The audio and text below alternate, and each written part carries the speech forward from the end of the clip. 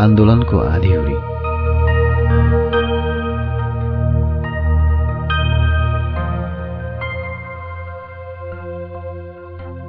टेम्पोबाट कोटेश्वर ओर्लिएर भिडमा मिसिएर हिँड्दै थिएँ म। अगाडि पछाडि सबैतिर मान्छे नै मान्छे। उनीहरूसँग छोइँदै अगाडि बढिरहेको थिएँ म। यस्तै भावहीन स्पर्शले मलाई सदा पछ्याइरहेको हुन्छ। न म यो स्पर्शसँग अलग हुन सक्छु, न स्पर्शले मलाई छाडेर जान्छ।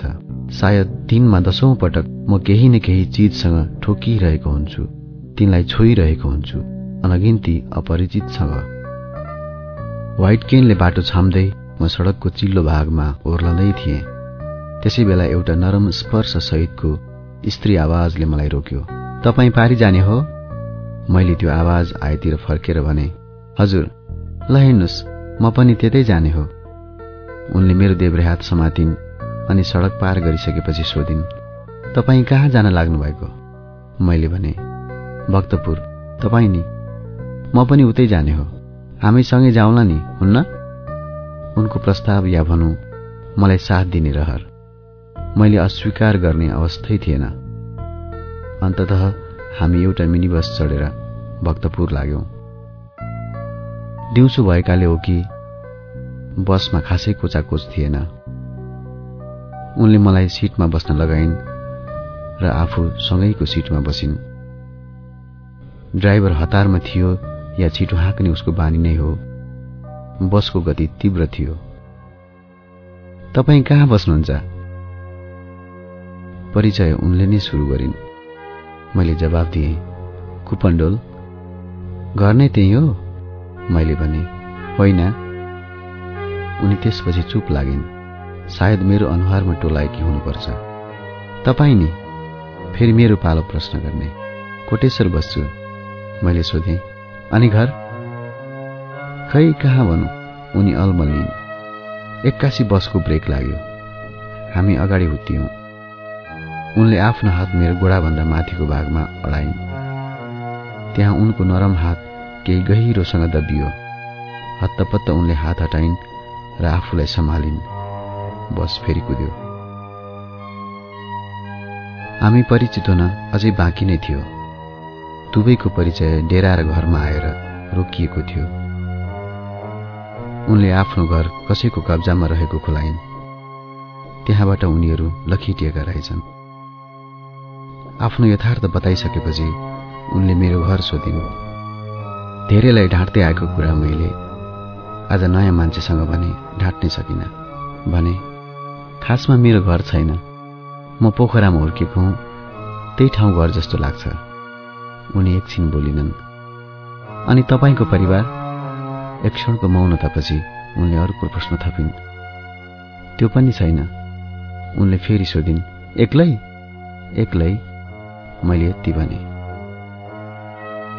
पछाडिबाट सिगरेटको मुस्लो धुवाँ नाकका दुवै पालबाट अटाइ नअटाइ छिरे जस्तो लाग्यो।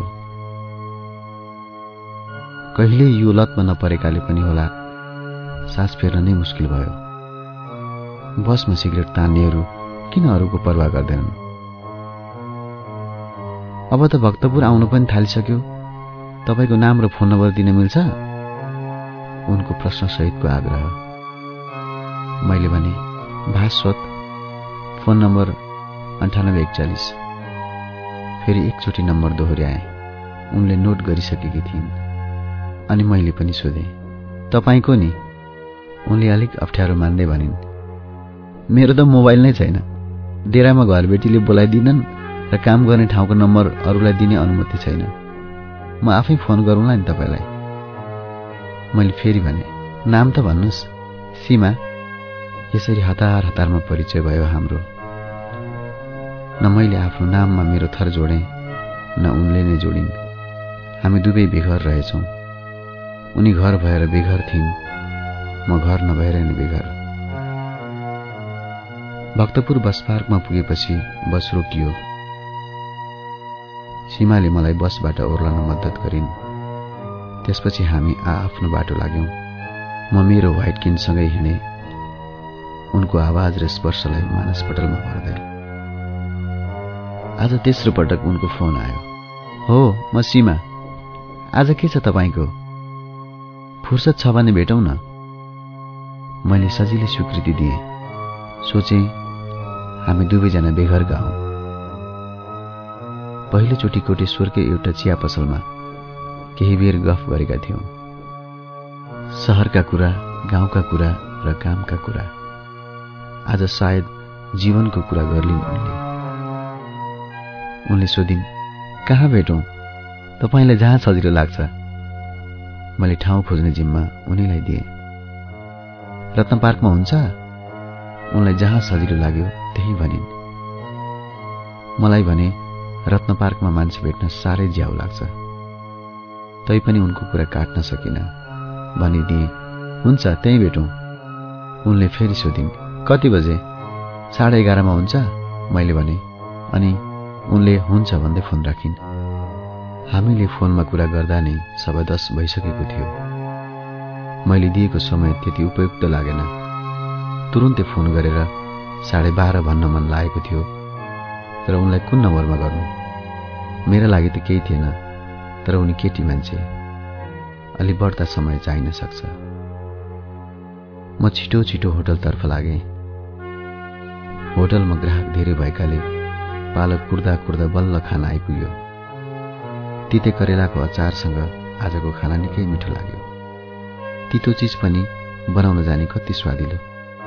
खाना खाइसकेपछि म रत्न पार्कतिर लागेँ। तपाई बासोजी? रत्न पार्कको हुलमुलभित्र सीमाको प्रष्ट आवाज आयो। उनी मलाई पर्खिरहेकी रहेछन्। घामको ताप मन्द मन्द थियो। रत्न पार्कभित्रको कोलाहल उस्तै थियो। जताततै काँक्रो र मकैको बास्ना। मान्छे नै मान्छे। आज पनि यतै कतै चटकेको डमरू बजिरहेको थियो। यो हल्लाबाट छलिएर अलि पर लाग्यौं। मनमनै निकट हुनुको कारण खोज्न थाले म। कारण बेघर मात्र नभएर अरू पनि हुन सक्छ। रत्न पार्क छेउबाट आइरहेको मोटर गाडीको बाक्लो आवाजले बताउँथ्यो, आज यहाँ कुनै आम सभा छैन, जुलुस छैन। यात्रु सरासर घर जान पाइरहेका छन्। के सोच्नु भएको? एक्कासी उनको सोधाइले म झस्किएँ। आज हडताल छैन? मैले भने, ठूलो तयारीमा होलान्। उनले फेरि सोधिन्, के अब देशमा शान्ति आउला त? म केही बोलिन। खै आफ्नै देशमा हटाउन गाह्रो भयो। कता भागो जस्तो हुन्छ। गाउँबाट भागेर यहाँ आइयो, अब यहाँबाट कहाँ जाने? यो युद्धले सारा सपना चकनाचुर पारिदियो। जोसँग जिउने सपना सजाएकी थिएँ, ऊ आफै पनि हरायो। म पुरै उनीतिर फर्किएँ र सोधेँ, को? मेरो शेखर। उनले एकचोटि लामो सास फेरिन् र सुनाइन्, सेलमै हो मेरो गाउँ। ऊ पनि त्यही गाउँको हो। सँगसँगै स्कुल र घाँस दाउरा गरेर हाम्रो किशोरावस्था बित्यो। ऊ सानैदेखि राजनीतिक कुरामा चासो राख्थ्यो। विद्रोही स्वभावको थियो ऊ। शोषण र अत्याचार विरुद्ध बोलिहाल्नु पर्थ्यो उसलाई। गरिबका जवान छोराहरू धमाधम जंगल बस्न थाले। कोही बाध्यताले, कोही व्यक्तिगत स्वार्थ र कोही ईर्ष्याले। त्यो अवस्थामा उसले भने गाउँमा केही राम्रो काम गर्नुपर्छ भनेर सेलमे साथी क्लब खोल्यो। क्लब खोलेको 4 महिना नहुँदै बेपत्ता भयो। कहाँ गयो? कसले लग्यो? कुनै पत्तो भएन। उसको परिवारको बिलौना सुनेर म खुब आत्तिएँ। एक दिन उसकी बहिनी र मैले उसको कोठामा केही भेटिन्छ कि भनेर खोज्यौं। तख्तामा क्लबका कागजपत्र थिए। सिरानीको दायाँपट्टि एउटा सानो डायरी थियो अनि त्यसभित्र उसको एउटा फोटो थियो। बहिनीले त्यो फोटो मलाई दिइन्। सीमाले बोल्दै गइन्, 1 महिनापछि शेखरको चिठी आएको थियो मेरो नाममा। कसैले मेरो झ्यालमा राखिदिएको रहेछ। तर चिठीबाट पनि ऊ कहाँ छ भन्ने थाहा हुन सकेन। अक्षर हेर्दा हतारमा लेखे जस्तो देखिन्थ्यो। गाउँमा रातभर बुट बजार्दै सैनिकहरू हिँड्थे। उनीहरू नआएको समयमा माओवादी छापामारहरू हिँड्थे।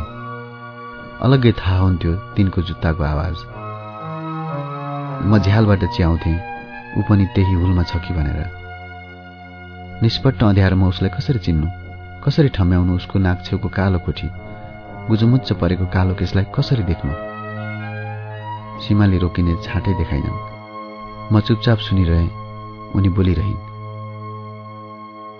शेखरलाई खोज्दा खोज्दै काला आकृतिहरू क्षणभरमै पर पुगिसक्थे।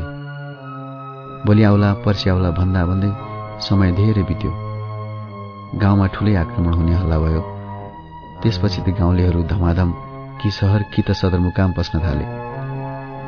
सुरक्षाकर्मीहरू पनि सदरमुकाममै बस्न थाले। मेरा साथी रोजी, कल्याणी, सितु पनि माओवादीमा पसेका थिए। म भने जान सकिनँ। शेखर माओवादीमै छ भन्ने थाहा भएको भए त जान्थे कि। ऊ बेपत्ता भएपछि म एकदमै एक्लो भएँ। पछि त अरू साथी पनि एकाएक हराए। एक दिन कल्याणीले धारामा सँगै पानी लिन जाँदा भनेकी थिइन्, शेखर कहाँ होला है, कतै भेटिएला कि? मैले सोधेकी थिएँ, कता जान लागिस् र? कल्याणीको निरस जवाफ यस्तो थियो, अब कता हुनु, घर बसेर केही हुने भएन, कतै न कतै त लाग्नै पर्यो नि। म अचम्म मान्दै कल्याणीलाई हेरिरहेकी थिएँ। ऊ भन्दै थिए, के गर्नु, दिनौँ यो छैन त्यो छैन, कतिन्जेल यस्तो दुःख खेप्नु। पैसाको लागि साहुको वचन कति सुन्नु। बरु माओवादीतिर लागे अलिकति भए पनि पैसा त पाइन्छ अरे। मैले उसलाई सम्झाएकी थिएँ। छि, के भनेको त्यस्तो, एसएलसी सकिहालिस्, अब कुनै जागिर खोजे भइहाल्यो नि। कल्याणीले उस्तै भावमा भनेकी थिए। तैँले भने जस्तो सजिलो भए त हो, देखिनस् मेरो दाइ जागिर नपाएर इन्डिया गएको, त्यता गएर पनि अहिलेसम्म एक पैसा पठाएको छैन। उतै बिहे गर्यो भन्ने सुनिन्छ। आमा बुढी भइसक्नु भएको छ। घरमा ठुली मै परेँ। म त भोलि नै जान्छु, त पनि जान्छस् कि? अब को जान्छ र त्यस्तो बन्दुक बोक्न? म खुबै तर्सिएकी थिएँ उसका कुराले। कल्याणीले निर्धक्क भनेकी थिए, के लोग्ने मान्छेले बोक्ने चिज भनेर डराएको? बो, अब त हामीले पनि बोक्दा हुन्छ। सीमा बोलिरहेकै थिइन्। आधा डर अनि आधा आश्चर्य मान्दै मैले कल्याणीलाई हेरिरहेँ। धेरै फरक देखिएकी थिए ऊ। अलि सुक्खा अनुहार, अलि रुखो व्यवहार, घुँडाभन्दा तलसम्म छोप्ने गरी मयूरको बुट्टा भएको कलेजी रङको लुङ्गी लगाएकी थिए। कति सुहाएको कालो चोलो। उसलाई तलदेखि माथिसम्म हेरिरहेँ। ऊ गाग्रीमा भरिँदै गएको पानीमा टोलाइरहेकी थिए। ऊ जाने कुराले मनमा त्रास उब्जे पनि कता कता उसले शेखरलाई भेट्ले कि भन्ने आशा पलाएको थियो। नभन्दै बिहानै कल्याणी उकालो लागेछ। त्यस दिन उसकी विधवा आमाको अनुहार उदास थियो। उनी सिस्नोको झोलमा ढिँडो पल्टाउँदै थिइन्, फर्लक फर्लक। कल्याणीका दुई भाइ स्कुल जाउँ कि नजाउँ गर्दै थिए। उनीहरू भन्दै थिए, पल्लो गाउँको स्कुलका सबै विद्यार्थीलाई लगेरे, हामीलाई पनि लाने हुन् कि?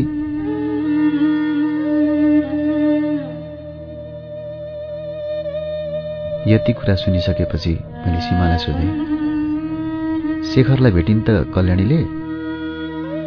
भेटियो पो भन्थे। एक दिन कल्याणी मिलिसिया भएर गाउँ आए। हामी उसैको घर पछाडि खेतको कान्लामा गएर धेरै बेर बस्यौं। उसले एउटा बन्दुक बोकेकी थिए। मैले कल्पना गरेँ, कमेट ड्रेसमा दुई स्तनलाई बीच भागबाट छुट्याउने गरी बन्दुक बोकेकी सुन्दरी मसिना औँलाहरूले बन्दुकको नाल सभा गरिरहेकी। सीमाले सुनाइन्, कमेट ड्रेसमा झनै राम्री पो देखिएकी थिए। गोरो अनुहार र अलि थेप्चो नाकमा सानो फुली टल्किएको थियो। लामो कपाल सर्लक्क बाटेकी थिए। निधारमा तारा भएको रातो रुमाल कसेकी थिए। धरो विश्वास आँखामा धप्प भएर बलेको थियो। उसको रुमालको ताराभन्दा चम्किलो। सुरुमा त उसलाई छुन पनि डर लाग्यो। पहिले उसले नै मलाई अगालो हालेर पो। उसको सलबलाएका ओठबाट सबभन्दा पहिले म शेखरको खबर सुन्न हतारिएकी थिएँ। उसले त शेखरका विषयमा कुरै उक्काइन। आफैले सोधे, भेटिस् त? उसले भनेकी थिए, अह, शेखरको त अत्तो पत्तो पाइन। सीमालाई म चुपचाप सुन्दै थिएँ। उनी बोलिरहेकै थिइन्। कल्याणी र म बीच एक किसिमको सन्नाटा छायो। म झनै निराश भएँ। उसका बारेमा थप केही सोध्नै सकिन। उसैले बरु अरू साथीका विषयमा कुरा गरी। रोजी पश्चिम पुगेकी रहेछ। सीतुको भने भिडन्तमा मृत्यु भएछ। कल्याणीका कुरा सुनेर म छाँगाबाट खसे जस्ती भएँ। सीतुसँग बिताएका दिनहरू झलझली सम्झे। कान्छी छोरी थिए ऊ। धेरै सन्तान पाएर बा आमाले दुःख पाए भन्थे पटक पटक। धेरै नपाएको भए त तेरो जन्मने पाले आउने थिएन भन्थे म। कम्तीमा यो गरिबीको दुर्दशा देख्नु पर्ने त थिएन। घरको अभाव र दुःखदेखि थाकेकी थिए। कहिले सहर पस्छु भन्थे त कहिले विदेश जान्छु भन्थे। बिचारी सीतु मरिछ। यसै बेला भोटाहिटी चोकपट्टिबाट विभिन्न प्रकारका नारा गुन्जिन थाले। भुइँमा बस्दा टाँसिएका बदामका खोस्टा र धुलो झार्दै जुलुस आएपट्टि कान ठाडो पारे मैले। सबै मान्छे लाखापाखा लागे। रत्न पार्क एकैछिनमा सुनसान भयो। उकुस मुकुस फुकाउन पाएकामा सीमा निकै खुसी भएकी थिइन्। म पनि उसै गरी उनको कुराले तानिँदै थिएँ। जुलुसले हाम्रो भलाकुसारीलाई बिथोलिदियो। आखिर ठेलमठेल गर्दै रत्न पार्कको मूल गेटबाट हामी बाहिर निस्क्यौं। कोठामा पुग्नलाई कुनै साधन थिएन। केही बेरमै त्यहाँ आमसभा भयो। नेताहरूले भाषण गरे। कार्यकर्ता र श्रोताहरूले ताली मिसाए। रत्न पार्कको पेटीमा हिँड्दा हिँड्दै पुलिस भ्यानको साइरन सुनिन थाल्यो। हामी सरासर बाग बजारपट्टि लाग्यौं। त्यहाँ पुग्दा पसलवाला सटर तान्दै थिए। लगभग सुनसान भइसकेको थियो बाग बजार। मात्र रत्नपार्कतिरबाट आएको आन्दोलनको चर्को हुरी बाग बजारको करिडोर हुँदै पुतली सडकसम्म पुगेको थियो। हामी बाग बजारभित्रको गल्ली हुँदै पुरानो बस पार्क पुग्यौं र गाडी कुर्नेहरूको माझमा हामी पनि ठेलिँदै गयौं। सीमा फतफताइन्, हत्तेरी साँझ परिसक्यो, के गर्ने होला? सबै गाडी टुँडिखेल पारी लाइनमा छन्।